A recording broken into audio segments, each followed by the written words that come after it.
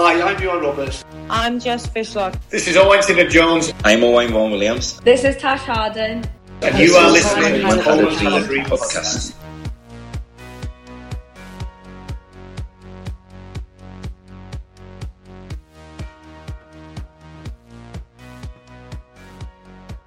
Hello and welcome to the latest Coleman Had a Dream podcast. I am here as ever with Ruth. Hello. We are going to talk about lots and lots of things today, as we have not done a podcast for a while.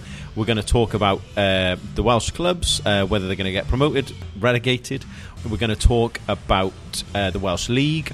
We're going to talk about Tom Pentre.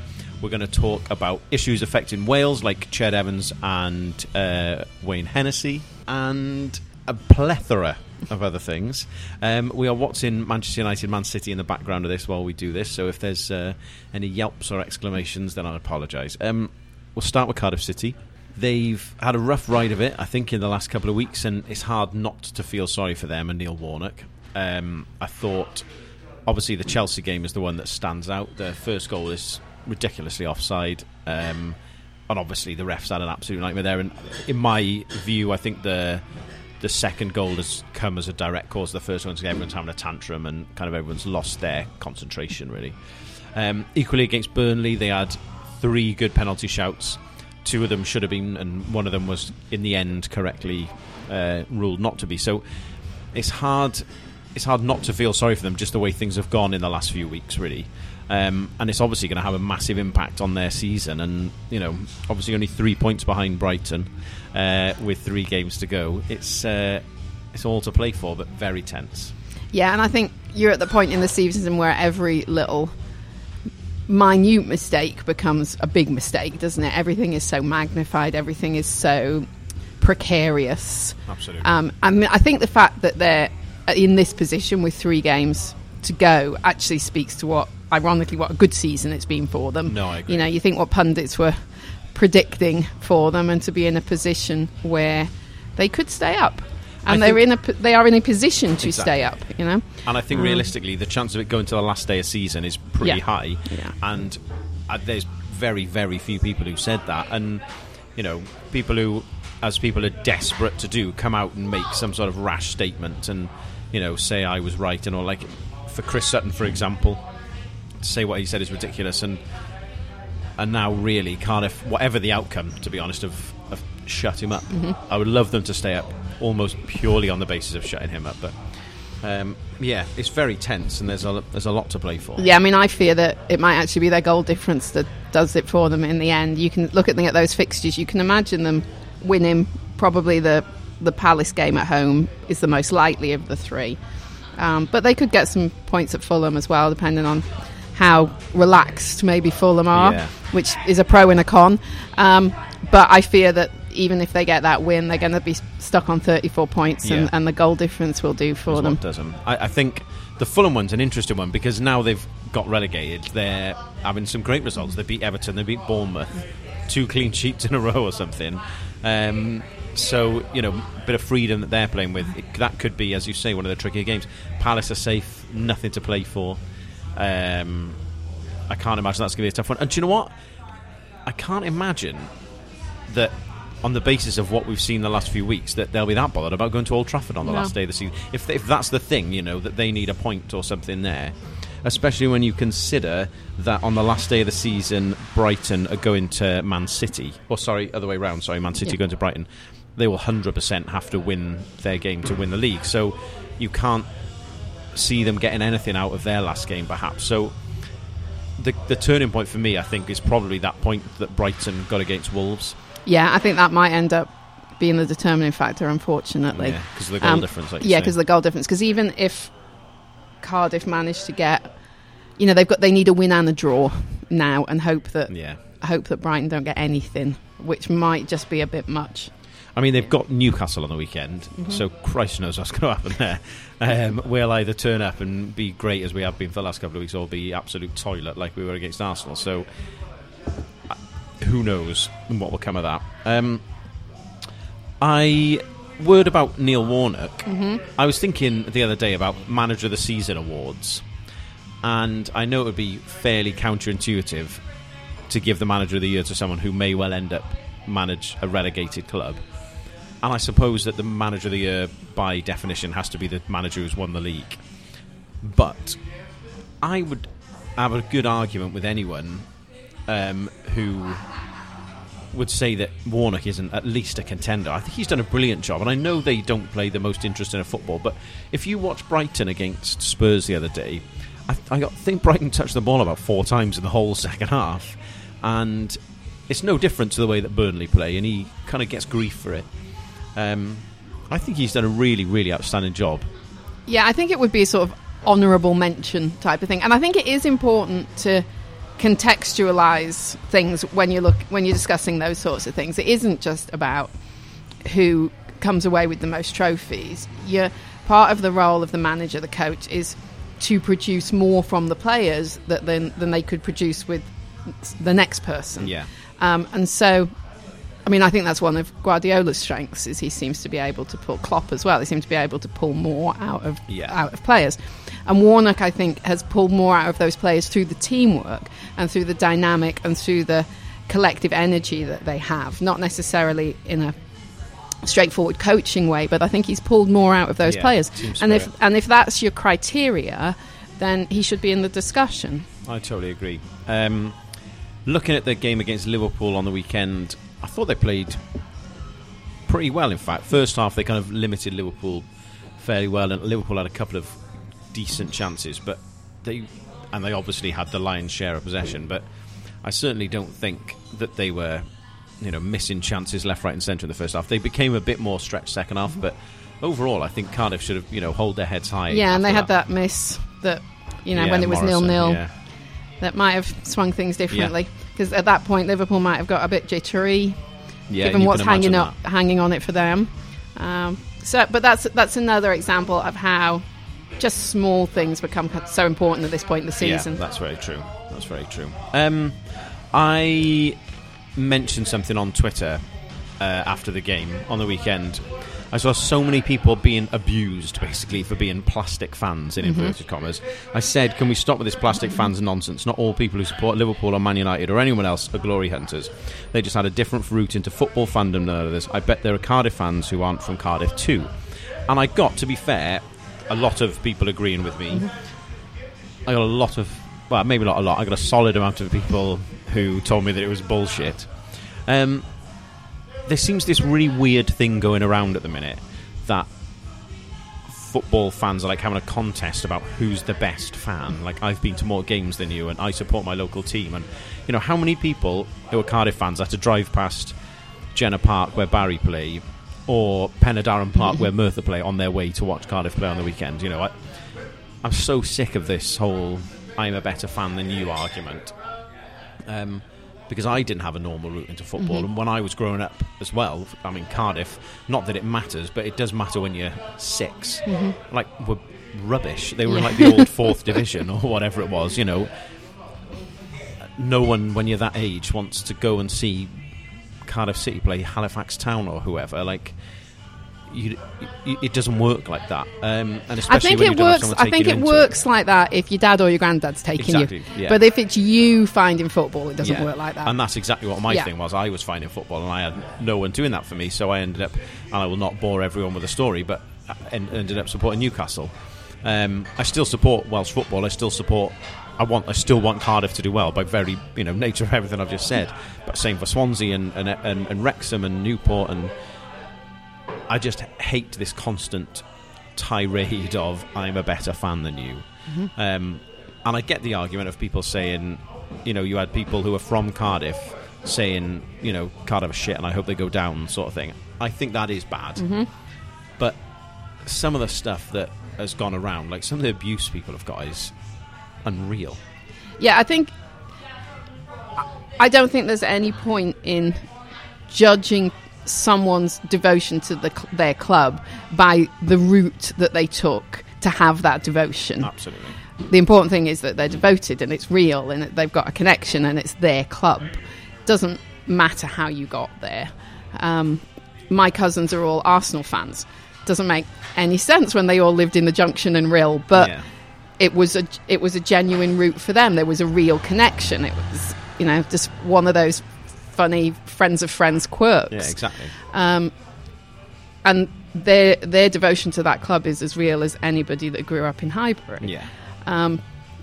But I do think there is a point where it makes sense. Just looking at the geography, I think there is an onus on someone who lives in Town X to at least be supportive in the very general sense of Town X United.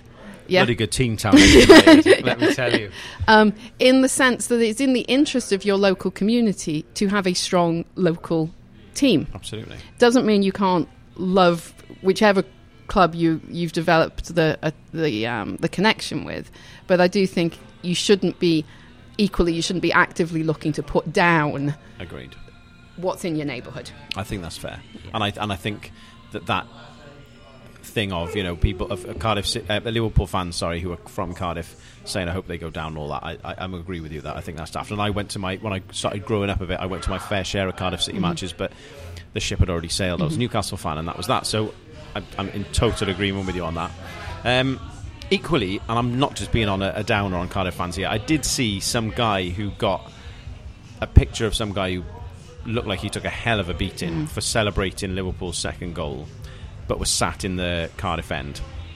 Don't get me wrong, if you're an away fan, you sit with the home fans. Well, that's stupid, but you sit on your hands and you shut up. If you celebrate a goal, you're an absolute moron. But looking at the face of this old fella, I mean, he was probably looked like he was in his 40s or 50s. For him to have ended up walking out there with a beating he did, I think is absolutely disgraceful. And is he stupid? 100%. Does he deserve to come out there with 3 teeth less than he did? When he went in, it's no. Absolutely unacceptable. I'm not having to go at I know every fan base have got their idiots, but when I saw that, it's a real shame, to be honest. Yeah, I mean, that's not warranted. Yeah. The guy, as you say, the guy was stupid. He didn't play the game, for want of a better word. But that doesn't negate what happened to him. Yeah. Shouldn't have happened. Yeah. To look just very quickly, but the last few games, just a yes or no, do you think they're going to stay at Cardiff City? No, but I think it's going to be the goal difference that does it. I can see them both ending up on, say, 35 points. And it'll just, unfortunately. I think, only because I've said this on Twitter, and someone will give me grief otherwise, I can see Brighton not picking up another point now for the rest of the year, rest of the season. And I think Cardiff will beat Palace, and I think they'll draw with Fulham. Okay. And I think they'll stay up. Okay. Which means I've just you scuppered them. Apologies, Cardiff. I wonder whether it was what you were saying about the United game. I wonder whether, maybe the wheels come off enough for United that they can't make that top 4, and Cardiff treat it as a cup game, and who knows what they might get out of that trip to. I don't know. Maybe. The only thing is, all the other top 4 teams are. The teams going for the top 4 are desperately trying their hardest not to get into the Champions League. Arsenal losing 3-0 tonight at last check. Oh, 3-1. Well done, Arsenal. And obviously, Man United losing tonight. People are... Chelsea drew with Burnley. People are desperate not to get top 4. So you've just got to hope that Man United's fate is decided one way or the other by then. Yeah. And as you say, I don't think that's the nightmare last game of the season that Cardiff fans probably would have predicted. And I reckon if you'd offered Cardiff City at the start of the year, you got 1 point behind Brighton last day of the season. Do you fancy it? I think they'd snap your arm off that one, given the circumstances. So I think they're going to stay up. And I just want to say one last thing on Cardiff before we move on. Sorry, it's just how great they were. I thought against Brighton. Oh, that was a game, wasn't it? Negated their attacking threat brilliantly. And I know Knockout wasn't playing, but they negated their attacking threat brilliantly. They defended outstandingly, took their chances. Yeah, Mendes' line goal in particular was amazing. Unreal. Yeah. And I've given Sean Morrison a bit of grief. Again, not that he's a listener. You don't know. Well, Rafa listens. Not that he's a listener, but I've given him grief, and I thought he was outstanding against Brighton. Let's leave on a positive note. Okay, then. Sounds good. And move on and talk about the Swans. on our initial running order, I just said they've continued their march to mediocrity. But then I actually looked at the table, and that's not true. I mean, I've actually put here, I'm going to question Dave's use of the word mediocrity. Because they're not. They've won 4 of the last 5, after all. They really have. I said mediocrity because of their kind of mid-table stature. Okay. And then actually, they got the result they did on the weekend. And all of a sudden, you look at the table on Monday, sorry, not the weekend, and hang on. Yeah, well, I mean, if you look at who's been doing what over the last half a dozen games or so, only Villa's doing better over the last 5 games. And my God, Villa, Villa are racing away. They're definitely going to the playoffs with some momentum. I think Swansea's problem is not the numbers themselves, but the number of teams they've got to leap over to make those numbers work. I think the chance of 4 other teams slipping up to enable them to get into the playoffs, I think that might be the issue, not what the Swans have to do, but just the fact that so many others have to slip down as well. No, that makes sense. Yeah. I think whatever happens, I think they'll probably not get there. But they do have to play Derby in, I think it's their next game. So when you look at that, that's a massive game if they want to have any chance. Mm-hmm. They've got to play Blackburn, who will neither going up nor going down, and Hull, I think they're 2 points behind Swansea at the minute, so they could... I mean, they're very unlikely to make a late run for the playoffs themselves, so they've probably got nothing to play for. So in terms of getting the 9 points that they would need, they've got every chance. But like you say, I think there's too many teams in between. You're relying on Sheff Wednesday, Bristol City, Middlesbrough, and Derby to drop points elsewhere, so it's probably... Yeah, I think it does, just the chances of all of that combination falling your way are just too tight, yeah. I think what's worth pointing out, though, is what a brilliant job Graham Potter's done this year. Just for them to be in the position where it's still a possibility, I think is a great achievement, considering their lack of recruitment, what they've lost player-wise. And they're so young as well. It's not just players, the inexperienced. They're incredibly young and inexperienced. Plus, I think it's worth pointing out as well that, it's as you say with these players, it's their first season. There's so much stuff going on off the pitch. I do wonder whether Potter and the players will maybe look back and think a little bit about what could have been. Like, have they actually missed a really good opportunity to go straight back up, or at least be in that conversation? I mean, possibly. You look at the number of games they've given away in the last 15 minutes or so. But equally, I think that doesn't negate it being a good season. You can feel you've missed something, but still have had a great time. If that makes sense. No, I think the way they play football, I think every Swans fan would agree that when they're good, they're really bloody great. It does feel like they found themselves again, and that might be the biggest tick for this year, is that the Swans are back feeling like the Swans. Yeah. I mean, the worry, of course, is that then puts a few people in the spotlight, and they get grabbed over the summer, and there's not an interest from the owners to retain people, and so I think that's the fear, actually, of having a pretty good season and showcased some of this young talent, is that it gets stripped. It gets asset stripped. You had one. I haven't even had one, have I? So I think that's the fear. But equally, you wouldn't want them to be at the bottom of the table battling relegation and hiding those key players either. So I think in some respects it's always going to be an issue, isn't it, of good championship teams that aren't quite great championship teams are always showcasing their talent. What someone else can get from them. I think if they could get themselves a centre forward to play alongside and sort of be a replacement for McBurney, I think that'll make a big difference, because I don't think he needs replacing, but when he's been injured or whatever, they've literally got nothing else in that department. So I think that'll be a big thing for them. But it's funny you should mention the last 15 minutes of games, and we have not planned this, but... Did I give you a cue and I didn't even realise? Exactly. Look at this. Seamless, ladies and gentlemen. The way form has been poor, they've won just 6 times away from home all season. But the biggest thing, like you said there, was the points thrown away in the last 15 minutes. 3 goals in 10 minutes against Hull, which were very close to the end of the game. I know they were 3-0 down against QPR, who was 17th in the league. I know that was in the first 17 minutes, so that's not fully backing up my stat, but the same principle. Rotherham, they conceded 2 goals in 8 minutes toward the end of the game and lost 2-1. They conceded a last-minute goal versus Ipswich, who are bottom of the league and only won 2 away games all year. I mean, especially the Rotherham and Ipswich ones, they'll be kicking themselves over them, because you add 6 more points to their tally, which is totally realistic and feasible. They are in 6th place ahead of Derby County in the playoffs already. Just those 2 games, and there's loads of other examples.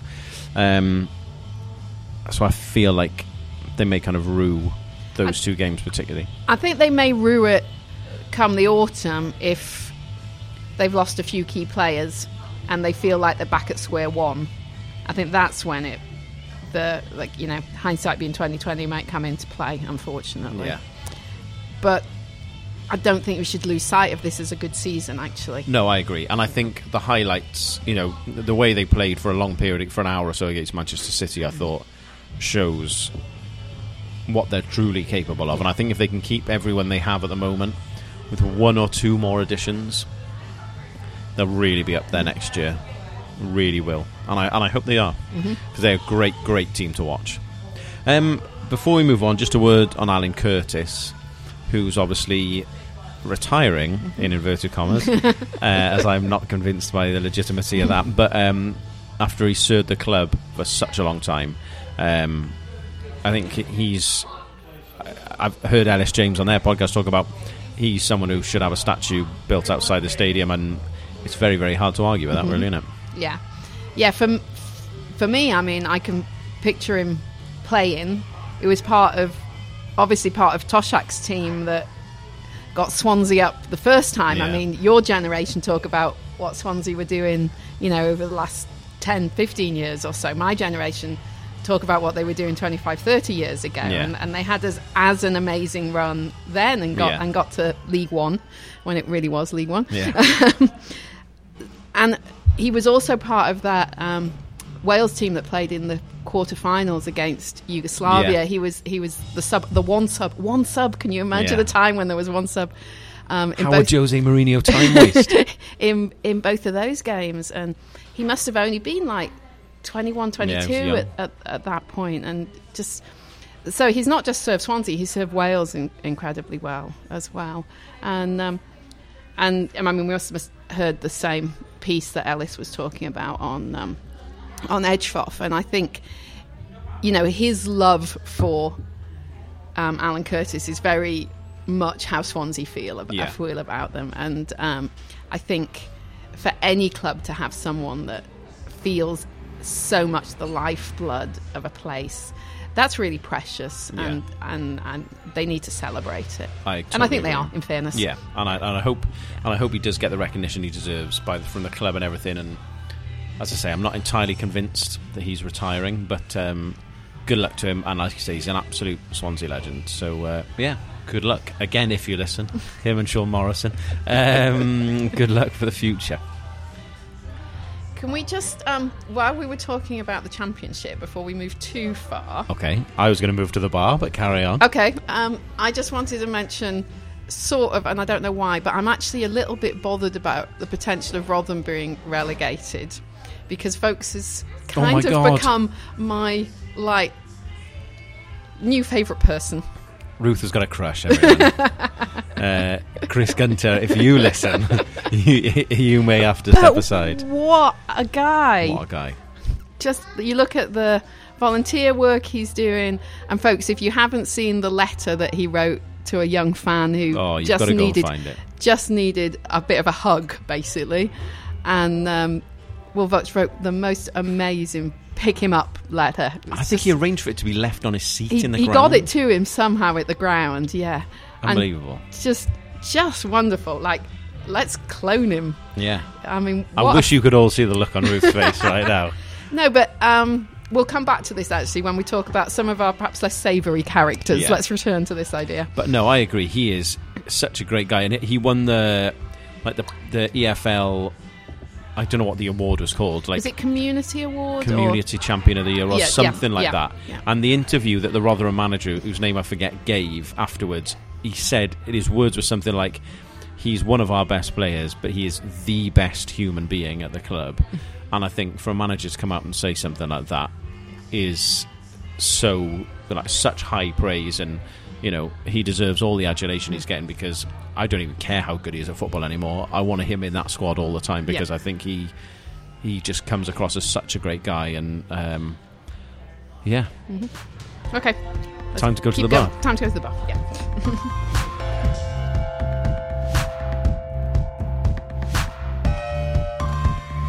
Fresh from our break at the bar, we're going to talk about Newport.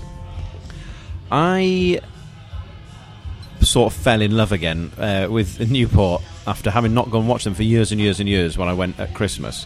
So I've kind of been following them a lot and watching a lot of their highlights and stuff, because obviously there's no live games to be seen over here. They play a great brand of football, and I think we've talked about Swansea in a way having a bit of a what-if season. I think Newport have had that, but in a really weird way, because still not what-if.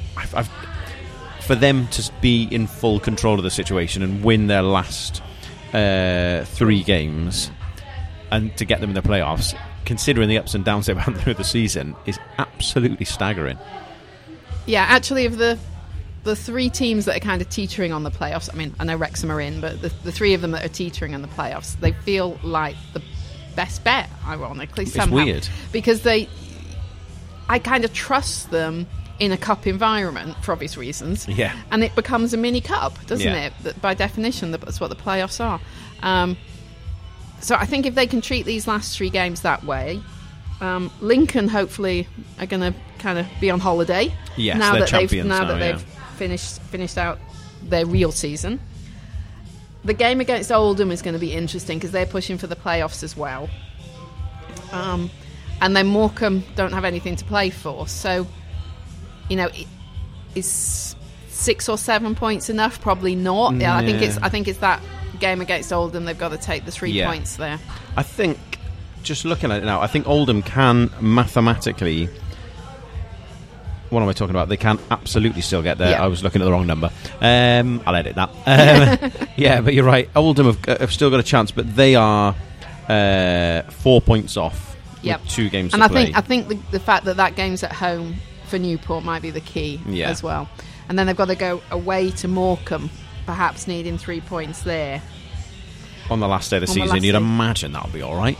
Well, I mean, Morecambe haven't really got anything to play for. But sometimes that can swing both ways, can't it? They can just be relaxed and not really care. Yeah.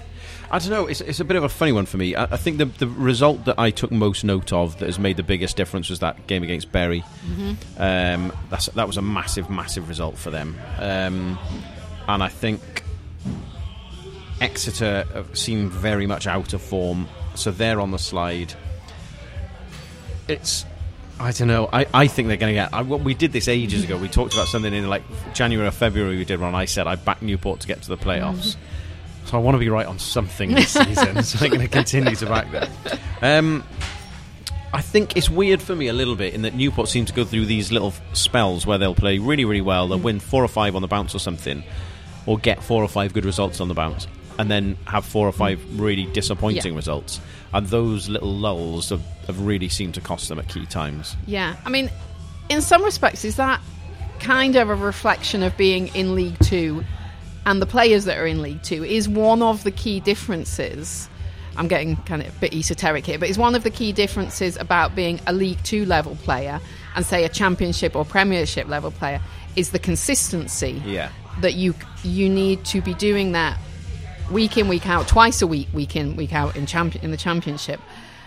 And if you can do that, you're at that level, whereas by definition, if you're not, you're a step below. Yeah, I know what you're saying. And that kind of inconsistency comes with the territory. I don't know. Might be. No, I think it's a fair point. As a side note, you don't hear esoteric on many podcasts, especially to do with football. As a side note, so okay, we're highbrow, everyone. I know, I do know what you're saying. I think being able to be consistent is a key part of wanting to get up. Being able to get up, and I think Newport's kind of quest to do that, bringing in players as they did earlier in the year and being able to pick people up has been a key part of that. And obviously they lost a couple as well, but I think that has helped them, a bit of fresh blood coming in and helped them maintain a bit of a push. But I think they've missed one or two of the players who have left, and the ones who've come in haven't quite been overly consistent, and I think that's what's ended up making the difference, because you can see when people play well how effective they are. Like I saw Jamil Matt's goal on the weekend, really well taken, good finish, kind of clinched the game, and shows real talent, and you just can't quite get there on a regular basis, and I think ultimately that's what, if the worst happens and they end up falling short, then that's probably just about it. Like you say, the nature of, at the moment, being in that kind of middle tier of League Two. Yeah. As I say, I do think they'll do it. I think they'd replace Exeter should they get there. Tranmere don't look in great form. Forest Green look in ridiculously good form. I think they've won 4 of the last 5 games. So they'd avoid them were they to get in there. So there's a kind of lots of ifs, buts and maybes, I know, but I think they've got a really good chance if they did get there. Like you say, they're kind of cut form. Yeah, I think they're geared to that kind of tight one-off run, kind of the needs of those sorts of performances. So if they can get in the playoffs, I think their chances are reasonable. And again, I think even if that's all they do is they get in, they have a bit of playoff experience, that's a good thing going forward, even if nothing more than that. That's very true. Yeah. Lastly, before we move on to the next thing when we're talking about Newport, it's worth mentioning David Pipe, who announced his retirement from football this week.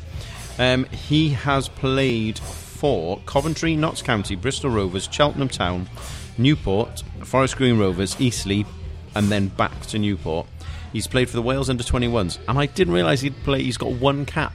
Oh, I didn't realise that. He played against the USA in a friendly in 2003, which, again, if anyone from the USA Football Federation is listening, do another game here, preferably in Boston. I think he is someone who epitomises what I love about going to watch football. He's 100% committed. He's a little bit of a lunatic. And a scary man that I would not want to bump into. But I feel like he is someone who has got something in his blood about how when he gets there, he invests fully in the football club and everything else.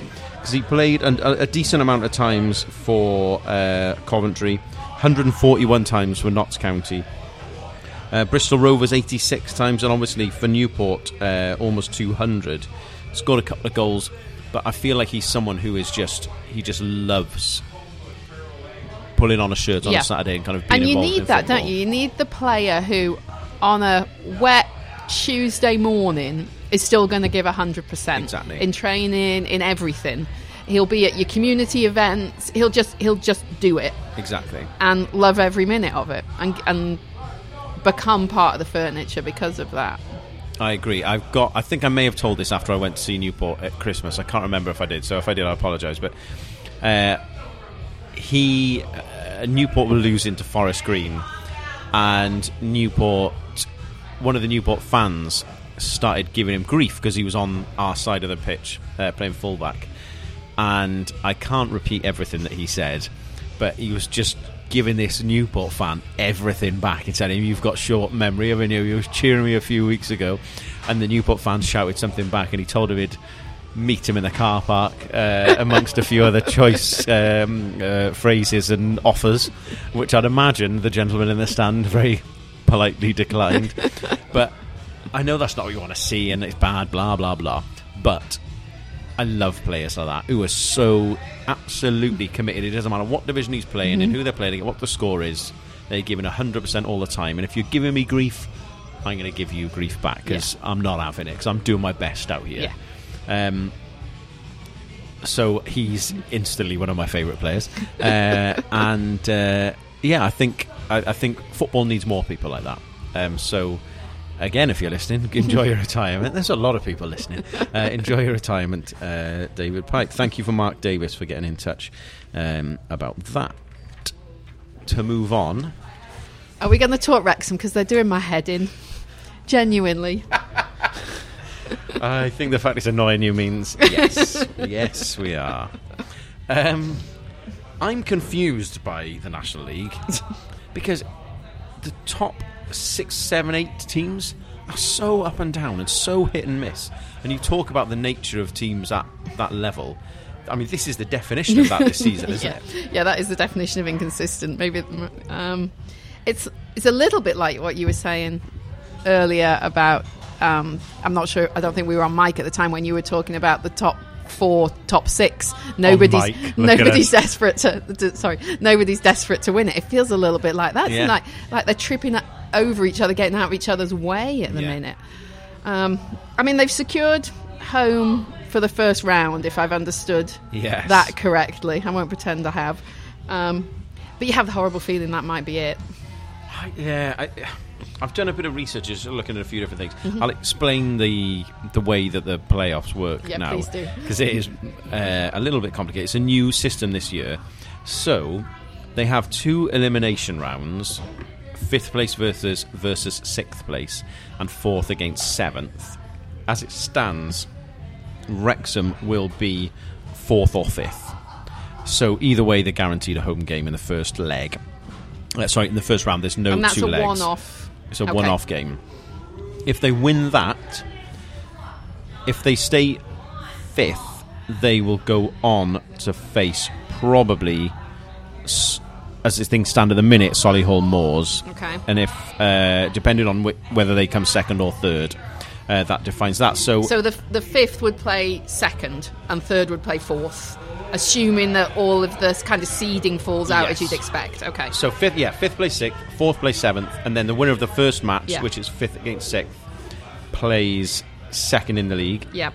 Winner of 4th and 7th, which isn't the Wrexham game at the moment, plays Solihull Moors, who are 3rd place team. But obviously, there's one game to go. And then you're playing that at whoever finished higher in the league gets the home advantage. Yeah, so 2nd and 3rd are guaranteed a home game in the semi-finals. Right. But the semi-final is just a one-off game as well. Okay. So the winner of the semi-final then goes through to the final, which is also a one-off game at Wembley, obviously. Yeah. Okay. So it is a little bit complicated, but it's just a weird system, I think. But I think I can see Wrexham getting through the first round, and then Salford or Solihull. I just can't see them being consistent for 3 games, which is what they'd need to be. Also true.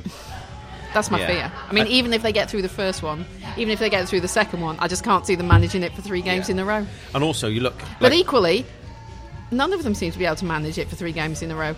Salford and Solihull are on a decent run at the minute, to be fair. But I agree with you. I'm not sure who I would back in that. But everyone's as inconsistent as each other. You just don't know, do you? Like you're saying. I don't know who they could face. They've beaten Eastleigh 3-1 and 2-0. Mm-hmm. And Eastleigh are currently 7th.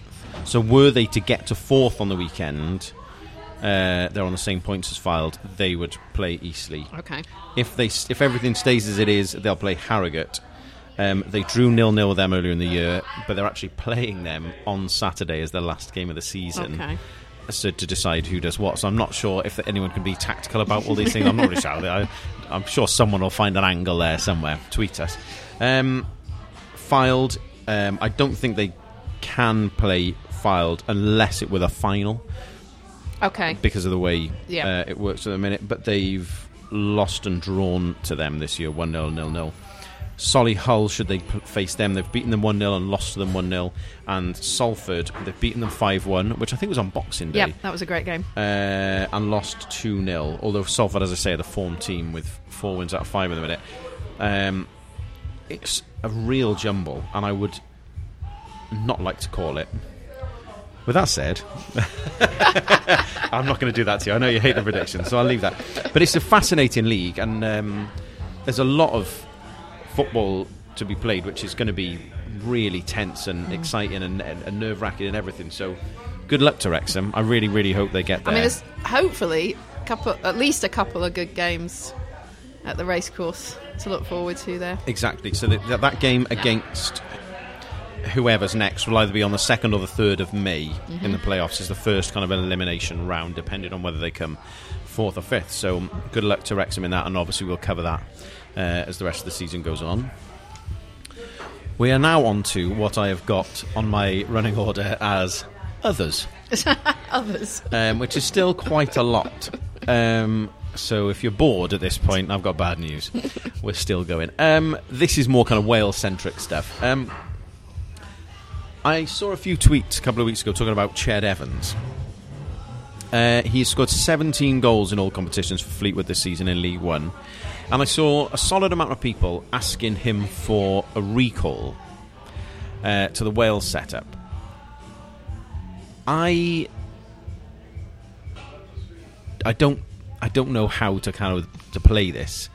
So I'm going to ask you what you think first, because we had a cracking conversation about this last week in the pub, and I would like us to recreate that now. I have a real dilemma with this one, because after all, he is an innocent man in the eyes of the law, and hence he should be judged on what's happening with his football. And given... And there we go. Speaking of an innocent man, there you go, the sirens. Every single time. They must know we're on. They must be fans. And so he should be judged with what's happening on the pitch. And given, particularly in a position we have issues, I kind of feel like the door should be open. Then I think about the other side of it, and the media scrum and the attention and just the talk and the everything that would come of a recall for him. And I want to run in the other direction. I really value that we seem to have a team. Wayne Hennessy aside, and I'll come to that. Sorry, we Wayne. seem to have a team of just genuinely great people I would happily stand behind. I respect them. I admire some of them. We very rarely see them in the news for anything daft. They Wayne just aside. Genuinely a great group of lads, and the girls as well for that matter. And so part of me just doesn't want to open that Pandora box. But then, like, the kind of, I come back to the fact that he's been found innocent. We shouldn't be putting him in like the bad boy corner, really, because legally that's not where he is. I just want to interrupt you there. I agree with you. He is innocent, but I think he can still go in the bad boy corner, because there's no question that what happened that night, and maybe it's a one-off. I've never met the man. I don't know. It doesn't paint him in a good light, does it? He's not in the good guy corner. Maybe not in the bad guy corner. He's certainly not in the good guy corner with Sir Will. But I think I agree with you in that the whole fuss of it. The flip side, to play devil's advocate, is, do you think there actually would be that much of a media fuss? I think Twitter would probably have a meltdown. I fear there would be, because I think people look for the controversy. They look for the angle. They look for the talk. They look for the divisiveness. I mean, we're together stronger for a reason, because we haven't got these kind of issues. We haven't got this divisiveness. We haven't got a prima donna when we could have. We haven't. And so I think people will look to chip away at that. I think the media will look to chip away at that. I think you might be right. I'm not sure how big a story it would be. I think it'd be a big story if he got on and he scored. Then I think it'd raise it. But for him to get in the squad, and personally, I'm not sure. But I utterly agree with you. I think it's not even worth the risk of unbalancing the squad. My big thing is that we talked about last week was, if you look at it, if we take everything else aside, forget the division he plays in and everything, on a purely footballing level, though, we have one centre-forward spot up for grabs. And if we look at the fact that that's where Bale is playing at the minute, and if he's not there, Vokes is playing there, And if you take him out of it, Tyler Roberts has filled that role from time to time. If you're looking at like taking a squad to a tournament, a lot of people take 4 strikers to a tournament. Would he be your 4th striker? And would there be a need for there to be a 4th striker, given we only play 1 striker? Yeah, I mean, it wasn't... We sat at this bar, didn't you? And you posed that question last week, and I actually thought it was a really interesting question, because I think you can get away with the squad just doesn't need it argument when you can call up 30, 32 players and then reduce it to 23 for a particular game. The point that you brought up was what happens when you have a defined squad for a tournament. Now, part of me is like, well, let's get to the point where we have that problem. Yeah.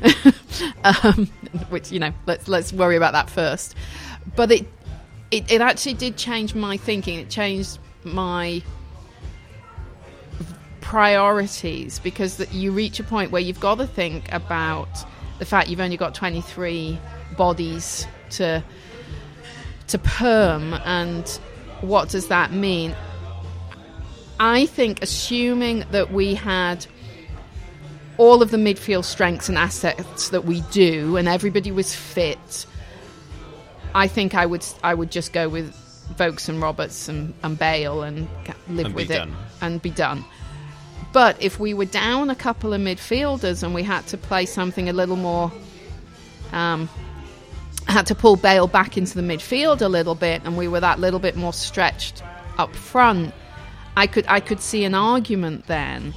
And then part of me doesn't like that, because I think, well, you can't just decide someone is good enough, like, as a person, when you'll put them in the team for pragmatic reasons. They're either appropriate to play for Wales, and they're valued, and they're part of the squad, and they're integral, or they're not.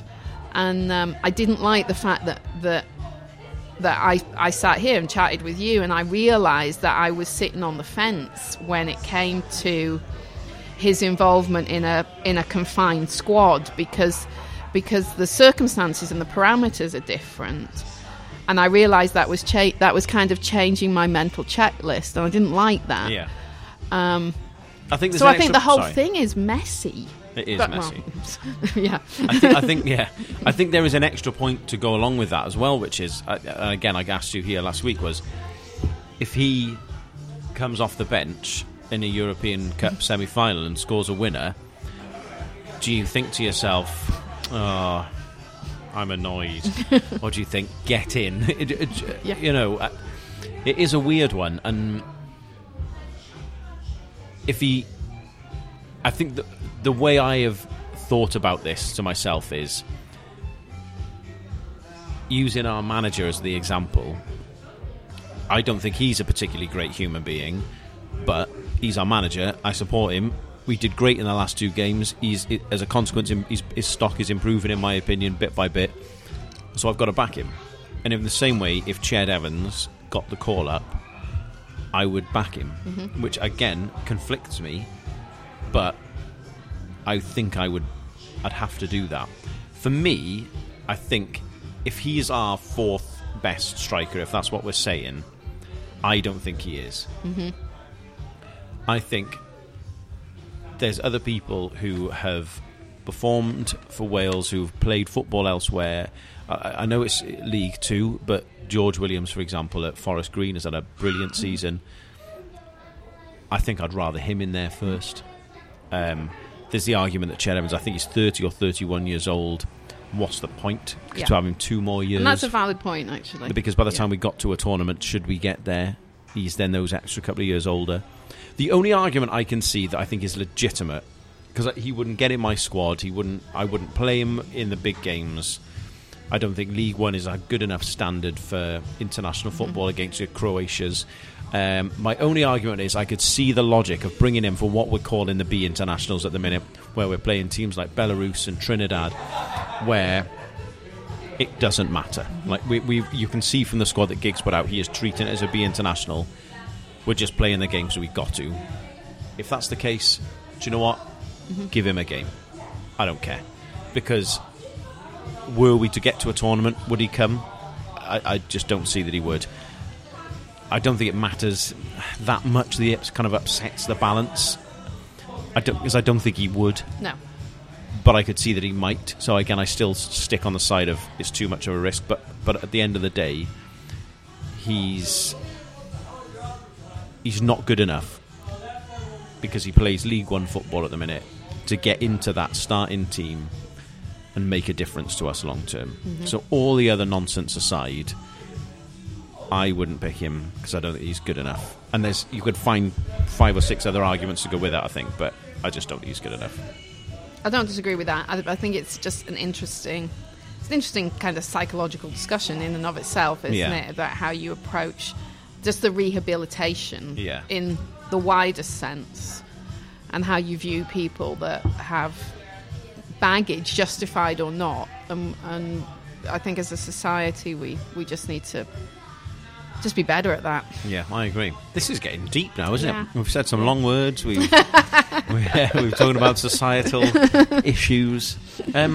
Talking about which, speaking of societal issues, the history level of history teaching at Connors Quay High School. Wayne Hennessy doesn't know who the Nazis are, and I'm going to treat this in a slightly comical way, because if anyone, Wayne Hennessy included, genuinely wants to tell me he's never heard of the Nazis, I just don't believe him. I'm not suggesting that for what he did was make a Nazi salute. I do genuinely believe his story, that he was covering his mouth and he was shouting and trying to get someone's attention. In fact, in gesturing, I'm doing it right now. So I believe his story, but to go to the lengths that he did to say he didn't know who the Nazis were, I'm sorry, I'm not having that. That's ridiculous. He does. Everyone does. Yeah. And if he doesn't, someone should go and find his history teacher and fire him on the spot. I mean, it was like the panel said that I think it was lamentable degree of ignorance. Can I throw in some more long words? I actually printed the statement. Yeah. In fact, when cross-examined about this, Mr. Hennessy displayed a very considerable, one might even say lamentable, degree of ignorance about anything to do with Hitler, fascism, and the Nazi regime. Oh, come on. I love you, Wayne, but you're better than that, mate. Yeah. I'm glad he's got off, because I genuinely don't think there was any malice in what he was doing. But basically, someone has said there, Wayne Hennessy didn't do this because he's the stupidest man in Britain. I mean, that's ultimately what the census is. No, it is. They're saying he was he actually came across as dumb. As tup, yeah. A tup, yeah. Which is clearly not how anyone would want to come across. But to be ignorant of that topic of all topics, that just doesn't wash. I'm not having it. No. On a slightly more football based. But how does it make you feel about standing behind him? I think the question is, you're asking me to stand behind him on the basis that he's stupid or not. I mean, I'm sure there's plenty of other players in that squad who aren't the brightest lamps in the street. And do you know what? I'm sure Alan Shearer would probably struggle with a Sudoku, but he's still my favourite player. So, you know, I don't have a problem with standing with him, because I do genuinely believe that he didn't do the Nazi salute and the hit on the I do believe that. I think he's stupid. Well, very obviously, but when I say stupid, I mean in his defence. Yeah. Because I don't think he is stupid, but I don't have a problem standing behind him because I don't think he's done anything wrong. I think it's been portrayed as something. It's kind of got out of hand, and he's basically bullshitted his way out of it. So I don't have a problem with standing behind him. I suppose there's Christ, this is becoming very moral. I guess there's a problem with the fact that he's lied about it to get himself off. I think that paints a picture that maybe what he isn't telling the truth, I guess. But for me, I do believe his story, and I think they've just gone to a certain length to prove that what he's saying is true. So as a consequence, I don't have a problem standing behind him. Okay.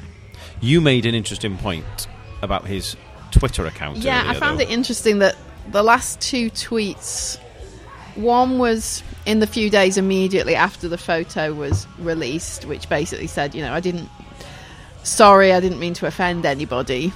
And he clearly at that point understood what was offensive about the image, potentially. Because it said something like, I would never do anything like that. Yes. There was a specifically... Yeah, so he obviously understood why there was... Now, maybe someone had to sit down and explain to him at that point so that he understood it. And then he hasn't tweeted since. And then suddenly, about a week ago, he tweeted out the PFA's anti-racism,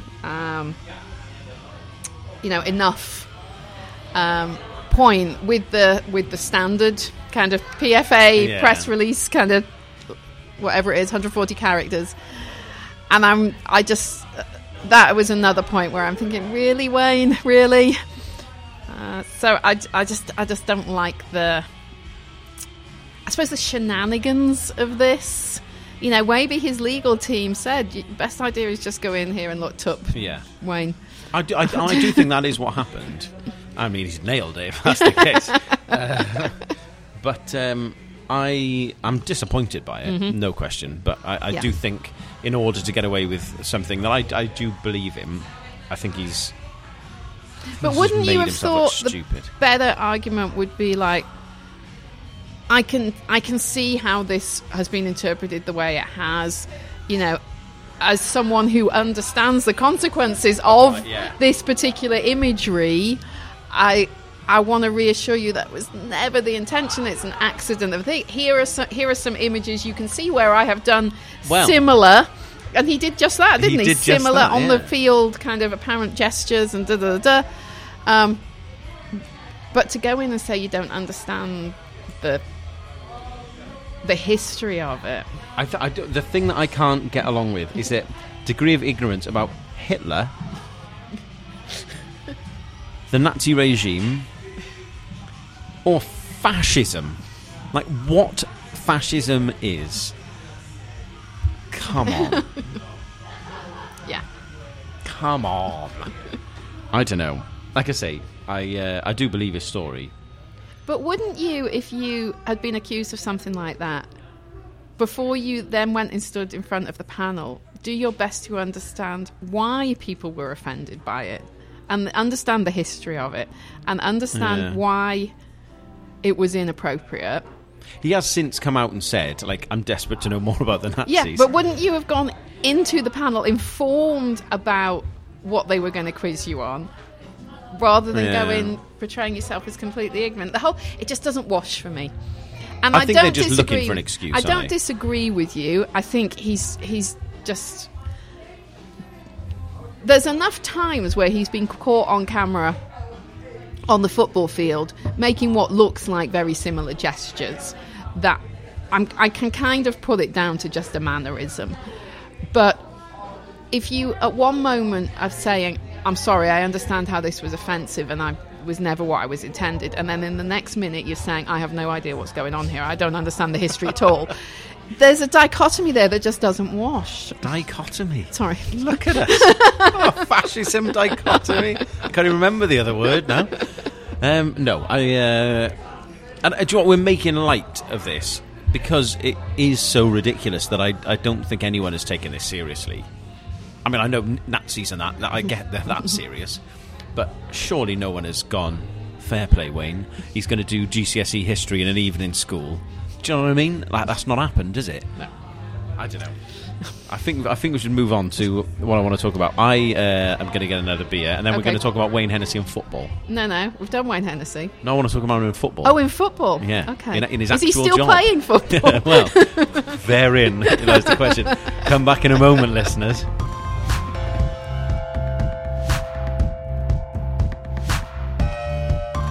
Okay, so I've got myself another beer. I'm ready to talk more about Wayne Hennessy. I raised this a few weeks ago on Twitter. He's lost his place at Palace.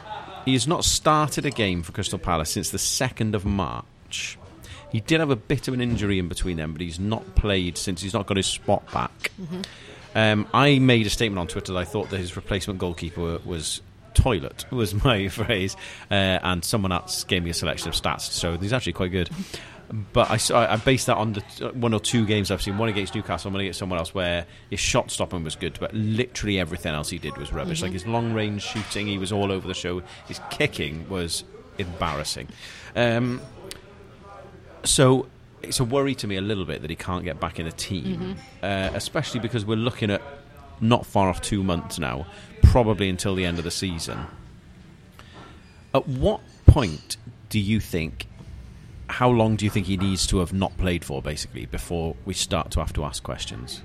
Because I think a few months at a time, he's done that in the past where he's been in and out and he's still remained our number one. I don't think it's a question for the 2 games in June, because there's no one else really knocking on the door. Couldn't agree more. I think it might become a genuine question in the autumn if he's not featuring and someone else is putting a bit of pressure on consideration at that point. I mean, but it's difficult to see who at the moment. Well, that's imagine that we come back in the new season and he doesn't get his place back, but Danny Ward has gone on loan to a championship team. Let's say, for argument's sake, Swansea. Sorry, you're not going to get up in the playoffs. Do we then start to think, on the basis that Giggs seems to like people who are in form and playing, do we then start to think we need to change things here? I think Giggs would start to think that for exactly that reason. He seems to value people playing week in, week out. He might stretch that a bit more with goalies, but I'm not sure he would stretch it. I mean, potentially you'd be in a position where Wayne hasn't played a competitive games apart from Wales since early March, potentially, if that scenario continues into the new season. Yeah, that's very true, actually. And at that point, I think Giggs would start asking questions. I just want to be clear on something. I'm not suggesting that I want him out, and I don't think you are either. No. I'm just talking about from a pragmatic approach of what Giggs thinks, because he likes I think come the autumn, that if the scenario you're describing, if he's not played since March the 2nd, continues, and particularly if Ward has got himself a Premiership gig, even a Championship gig, I think. Championship gig, every week, Championship gig. Then that's I think the door opens at that point. I think I totally agree with you. Are we still saying that Danny Ward is our number 2? I think if he got himself a Championship gig in that scenario, I think he might well be. Presumably, it's going okay. You know, so. But with the current scenario of who's actually playing some games, then probably not. Let me ask you a bit of a question, and I appreciate that we're looking a few kind of steps down the road. It's a bit hypothetical, this scenario, isn't it? It's a bit hypothetical, but just bear with me one sec. Is that another long word? I think we might have said hypothetical before.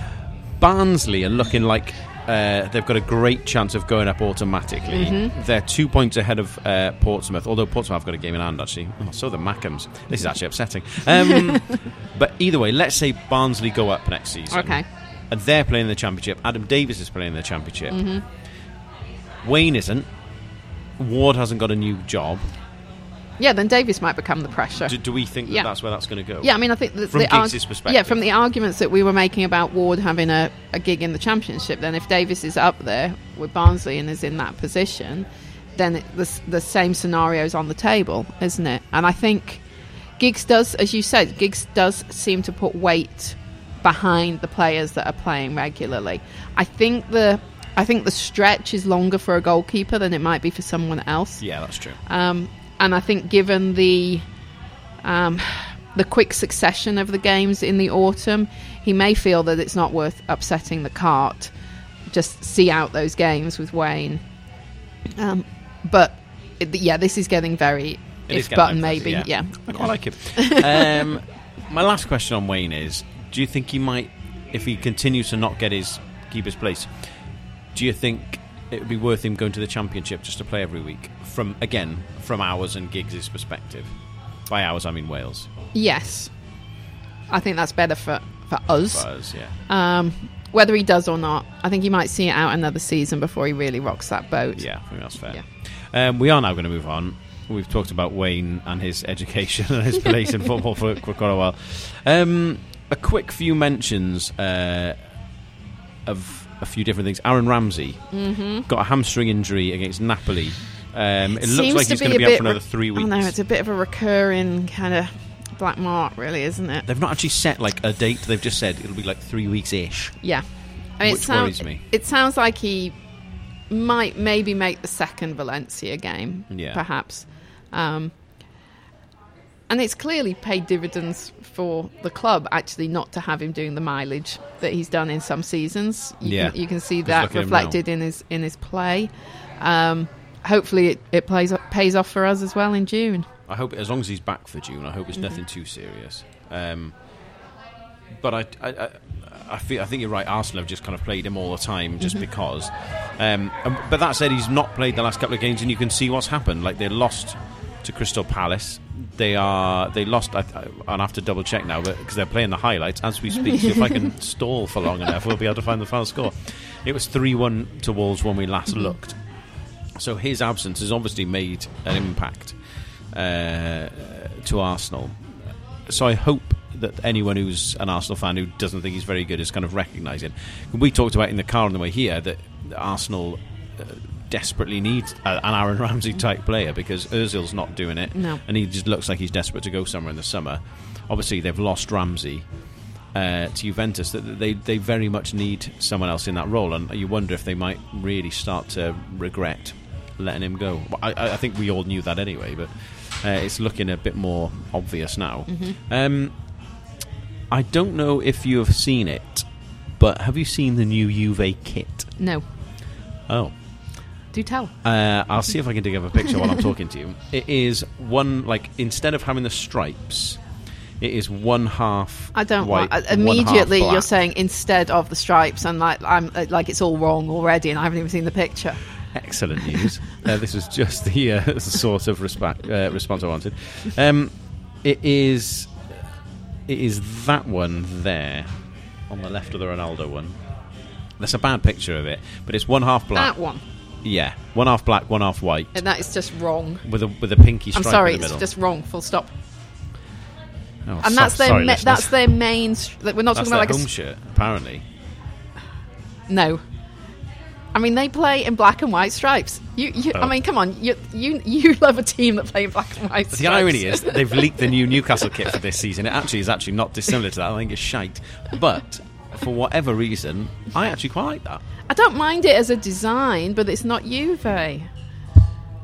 What I will say is, it would be a shame when I eventually get my Juventus Ramsey shirt if it's not got stripes on it. But can you imagine? No, it's a nice shirt. At a design point of view, I haven't got an issue with it, but it doesn't say Juve. I think if you've not seen it, anyone, you should just Google Juve 2019 leaked kit, and you'll see it. I quite like it, and I would get one. I think with Ramsey on the back. I prefer the stripes. This season's is really, really nice. I think. Yeah, it's just wrong. Well, that's the end of that conversation. Moving on. The next thing, we've actually still got a few more things to talk about. Because I'm have you run out of bits of it? You've just turned over. I've just turned over a room with it's got a blank piece of paper in. This is a worry. The next thing we have got scheduled to talk about is the Welsh Premier League. TNS have won the league. Yeah. I think that's my response as well. Yeah. It's the 8th year in a row. It's a shame, really, because the battle for the league at one point looked really hotly contested. But those other two teams, Barry and Connors Quay, really have kind of faded. Faded away. I wouldn't say badly. No, but relatively. Exactly. And I think it's a bit of a shame, really, because someone needs to break that stranglehold, don't they? I mean, they got closer this year. Hopefully it's something that they can do going forward. And there's... I mean, the fact that it was as exciting as it was as deep into the season, that's clearly kind of progress. It wasn't TNS literally running away with it. Yeah. Although they clearly had the kind of experience and nous and maturity and savvy to pull it off to know what in they need the to end. do. Yeah. And I can't begrudge them that. They're clearly the best team. Yeah. But it was great to have a bit of a contest for that 6-8 week period where it was really on edge, especially when the league splits in half and you get those kind of more regular games. Yeah. In the end, at the minute they're 9 points clear and have pulled 15 points clear of Barry Town, who were top at one point. Yeah. So you can see how things have kind of really changed. But it does go to show that things are kind of starting to turn there a little bit. It's getting more even, isn't it? And that's always healthy for a league. Yeah. That there isn't a standout team.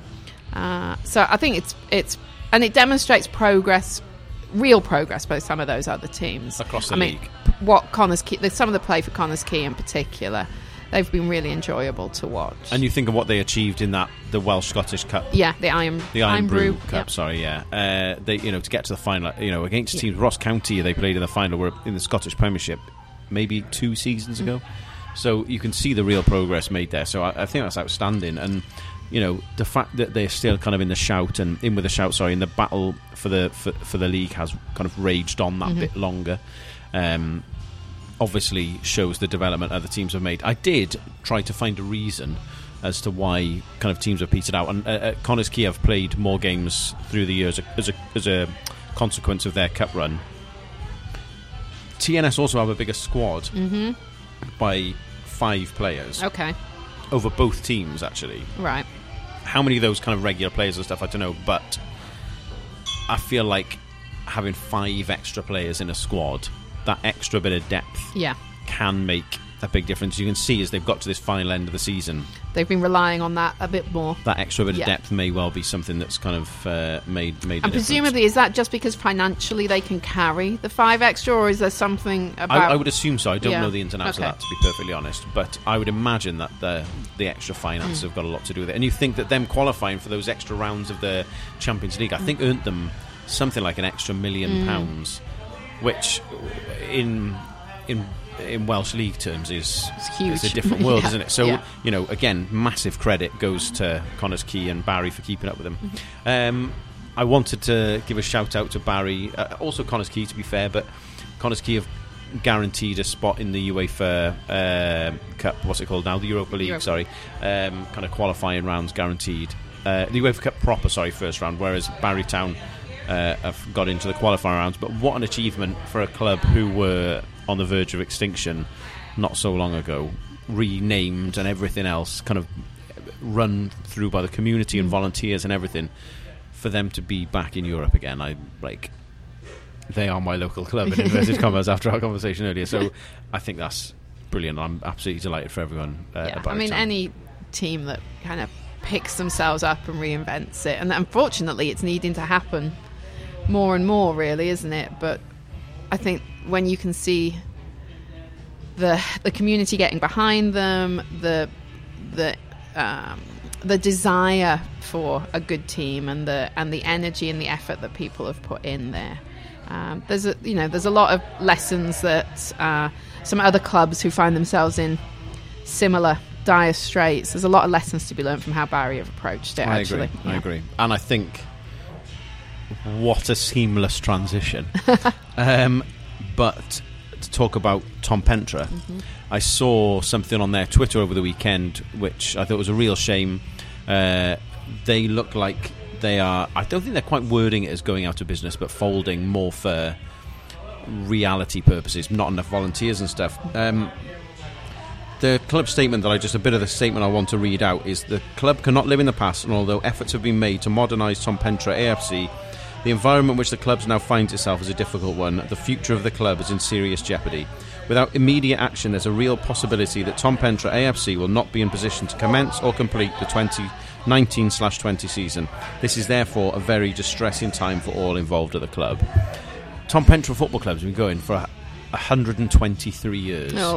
And from what the rest of the statement says, I'm not going to go out and read it all out. If you want to look at it, find them on their Twitter page. But it's basically about volunteers. People who've been volunteering for the club for years and years and years have either can't do it anymore or have sadly passed away, and there's no one coming up behind to kind of pick up the mantle, and as a consequence they are really struggling. Obviously the demands of being in the division they're in through the FAW and the tier licensing that they have to process they have to go through is expensive. They don't own their clubhouse anymore, so the revenue that comes from that isn't theirs. It's owned by them, and they just sponsor the club, unfortunately. Right. So it's a real shame that clubs like this can be in this situation. And I would really like to say, I sent them a message the other day saying, I know I live thousands of miles away, but if there's anything remotely I can do, I'd be more than happy to help. Equally, if you live in the area, whether it's in Tom Pentre or anywhere near in the Rhondda, then please do kind of volunteer your time. And it's such a great club to be part of. I've played, like, I did a blog recently talking about Lauren Dykes, and I've talked about teams that I've played up against, and like one of my girls' teams played against Tom Pentre. Like, great place, great club, and it would be such a shame if they had to fold.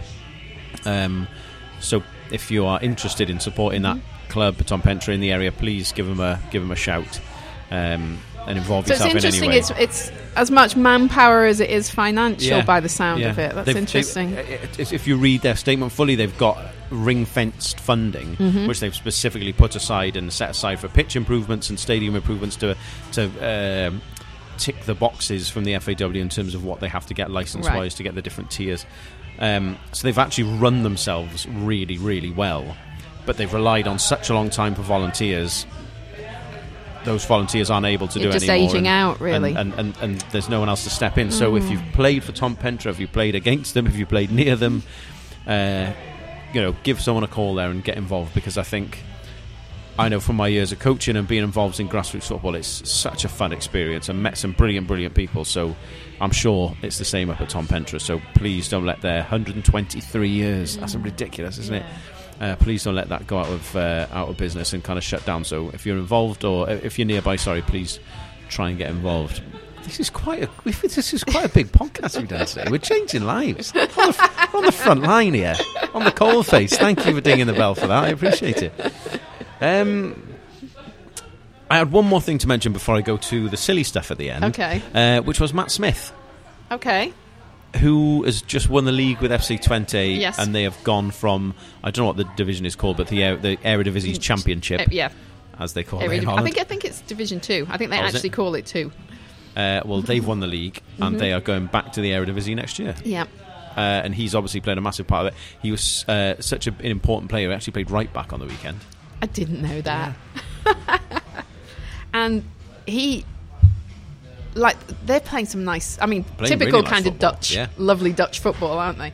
And they've won the league at a canter as well. And that'll be great experience for him. I hope he stays there next year, actually. Yeah, me too. I think playing upper division, actually playing the Ajaxes of the world, that'll be a great education for him totally too. Yeah. So I put out a tweet today asking for other people if there's anything people want us to talk about. So I said I would talk about it. One of those was a reminder that David Piper's retired. We've done that. Not that we needed a reminder. The other one was for Chuck Bastion FC. Now, right, you're going to have to start at the beginning for this one for me. I don't know if anyone has... We have been podcasting so long that we're on to Sirens number 2. Is it the Fire Brigade, though? Hang on, bear with us, listeners. Talk amongst yourselves. Yep. It is the Fire Brigade again. We've been here for a while, everybody. Oh, and an ambulance. And an ambulance. It's less funny all of a sudden, isn't it? Anyway, so I put out my tweet asking if there's anything anyone wants us to talk about. So I got a tweet from Chuck Bastion FC. Now, I'm aware that many of you may not have heard of Chuck Bastion FC, and that is because they play down Gol in Cardiff. Right. Just behind Leckworth Stadium, across the road from Cardiff City Stadium, on a Sunday. Right. But they are battling for the Division 1 title. Nervy times. And on the last game of the season, they play Queen's Park Rangers. That's Queens, not Queens. On Sunday in the last game of the season. Confidence should be high after a last-minute 11-10 win. 11-10 win. What a game, boys. Is there highlights? Can you send us clips? Was there a goalkeeper? Was there a goalkeeper? We need more information. So well done for that win. Well done to Chris Braham for scoring 4 goals, his most ever in a single game in a Chuck Bastion shirt. What an achievement. Here we are talking about Aaron Ramsey scoring goals or Ched Evans or whoever else. Does Chris Braham need the call up to the Wales squad? Throwing 4 in at a time. Well, exactly. Give him a call, so Ryan. Sunday is the big day? Sunday's the big day. Sunday's the big day. So Chuck Bastian FC, if you can send us a tweet, we will retweet you and celebrate joyously your victory in Sunday. If you win. If you don't tweet us. Speaking of goal, I feel it's only fair that I give a shout out to my old five-a-side team. We play on a Monday night. It's not quite the heady heights of Sunday Division 1. It is Monday Division 4. But the Boomslow Wolves, who are genuinely may actually be one of the oldest teams down Goal, one we've been talking about. We've been going for a long time. Won the league, the Division 4 title. Well done. The boys are very proud of themselves, mainly because I got us promoted when I was playing for them, but we never won a league. Since I've moved to America, they've won the league 3 times. I think there's a tail in there somewhere. I do. The opposition must have got worse. So I contacted current manager Owen Porter, One-Legged O's, to those who know him best. Speaking of not a goalkeeper in the last game, for a quick comment. And he said, you can't win the title in August, but you can lose it. And that was our main concern. Just talking in cliches. Goals win games, and we certainly won games. We have a great squad, and they always gave 110%. Aww. Proper manager talk there. Exactly, that's a bullshit. What a knobheados. Anyway, he has given the most improved player this season to Ben Taylor, the top goal scorer to Paul Hicks. I know from experience that can't be true. And the most missed player is Matt Red. So well done to the Boomslow Wolves. I hope I've not ruined your end of season do by announcing the best players there on the pod. Most people have probably stopped listening by now. We could go on forever and everyone's stopped. After the Ched Evans conversation or Wayne Zanazzi, everyone stopped listening, haven't they? Anyway, I've got nothing else to say. Okay, that'll do for now. Should we call that quits? Yeah, that'll do. Well, thank you very much for listening. I think we'll probably end up doing like an end of season review for everyone once all the playoffs have been kind of played out and everything else. So we hope you join us for that one. And some internationals to look forward to. International stuff. The women are playing soon as well. Yep. So yeah, lots for us to look forward to. Oh, my last thing before you go is, who do you think's going to win the league? Man City or Liverpool? I think they're both just going to win out, and so it'll be City. There you go. You heard it first, ladies and gentlemen. Liverpool, Premier League champions. I'd actually like Liverpool to win. I would like neither of them to win. Well, obviously. No, I think I'd prefer City to win due to family connections. But yes. Anyway, on that note, an hour and 20 minutes in. Thank you for listening. Good night. Bye-bye.